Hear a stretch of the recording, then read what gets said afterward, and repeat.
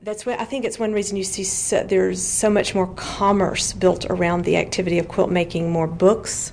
Men tend to be the organizers of these big quilt conventions that are all over the country now. They're really jumping on the bandwagon where they weren't there 20 years ago. It was women. There is no other area of the arts today where there is this much active participation in every way. Almost 1 million people quilt 40 hours a month. That is enormous. And the demographics are really very interesting. The average age is 52. There is a preponderance of people who are college educated. The average income, probably wage earners, is about $60,000.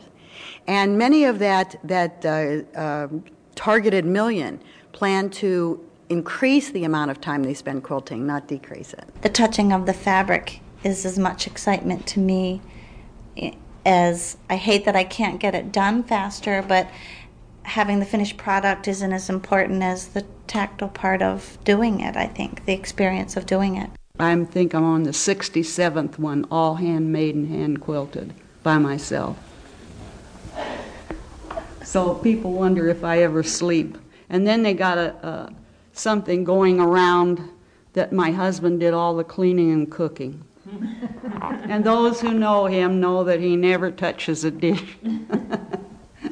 It gets to be almost with me an obsession. I would rather do that than anything. I let the cleaning go till you almost have to walk over stuff, and I don't really like to cook. And then I see new patterns that I think I want, and then you think when you get to be about 75 years old, you're about ready, you better do what you want to get done. And the flowers, I try to make them just as natural as they are. Like, I don't like to make a purple rose. I love flowers, but I don't like gardening much.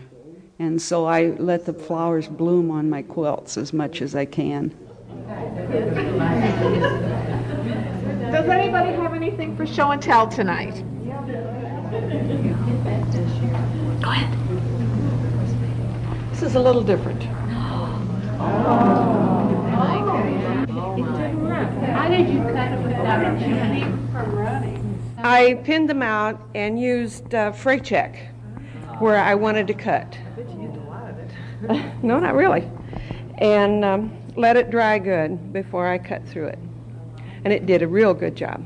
I had no trouble with it.